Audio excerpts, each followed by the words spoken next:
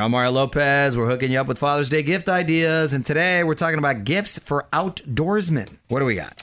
Soft-sided tackle bag. Upgrade Dad's old tackle box with something new that he can carry over the shoulder. So you're going to go fishing? There you go. And you get a tackle box. All right. A Transporter Duffel 40. It's a duffel bag that's only 21 inches high, and it's also water resistant. Oh, that sounds cool. You could travel with that. I'm all for that. Good gym bag.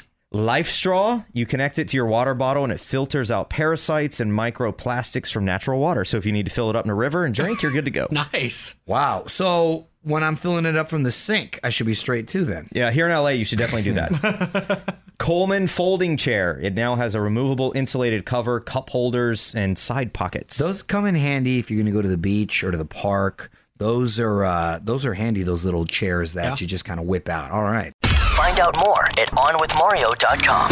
This is On with Mario Lopez. More fun next from the Geico Studios. Remember, Geico has introduced the Geico Give Back, a 15% credit on car and motorcycle policies for current and new customers that last your full policy term. Visit geico.com/giveback for info and eligibility.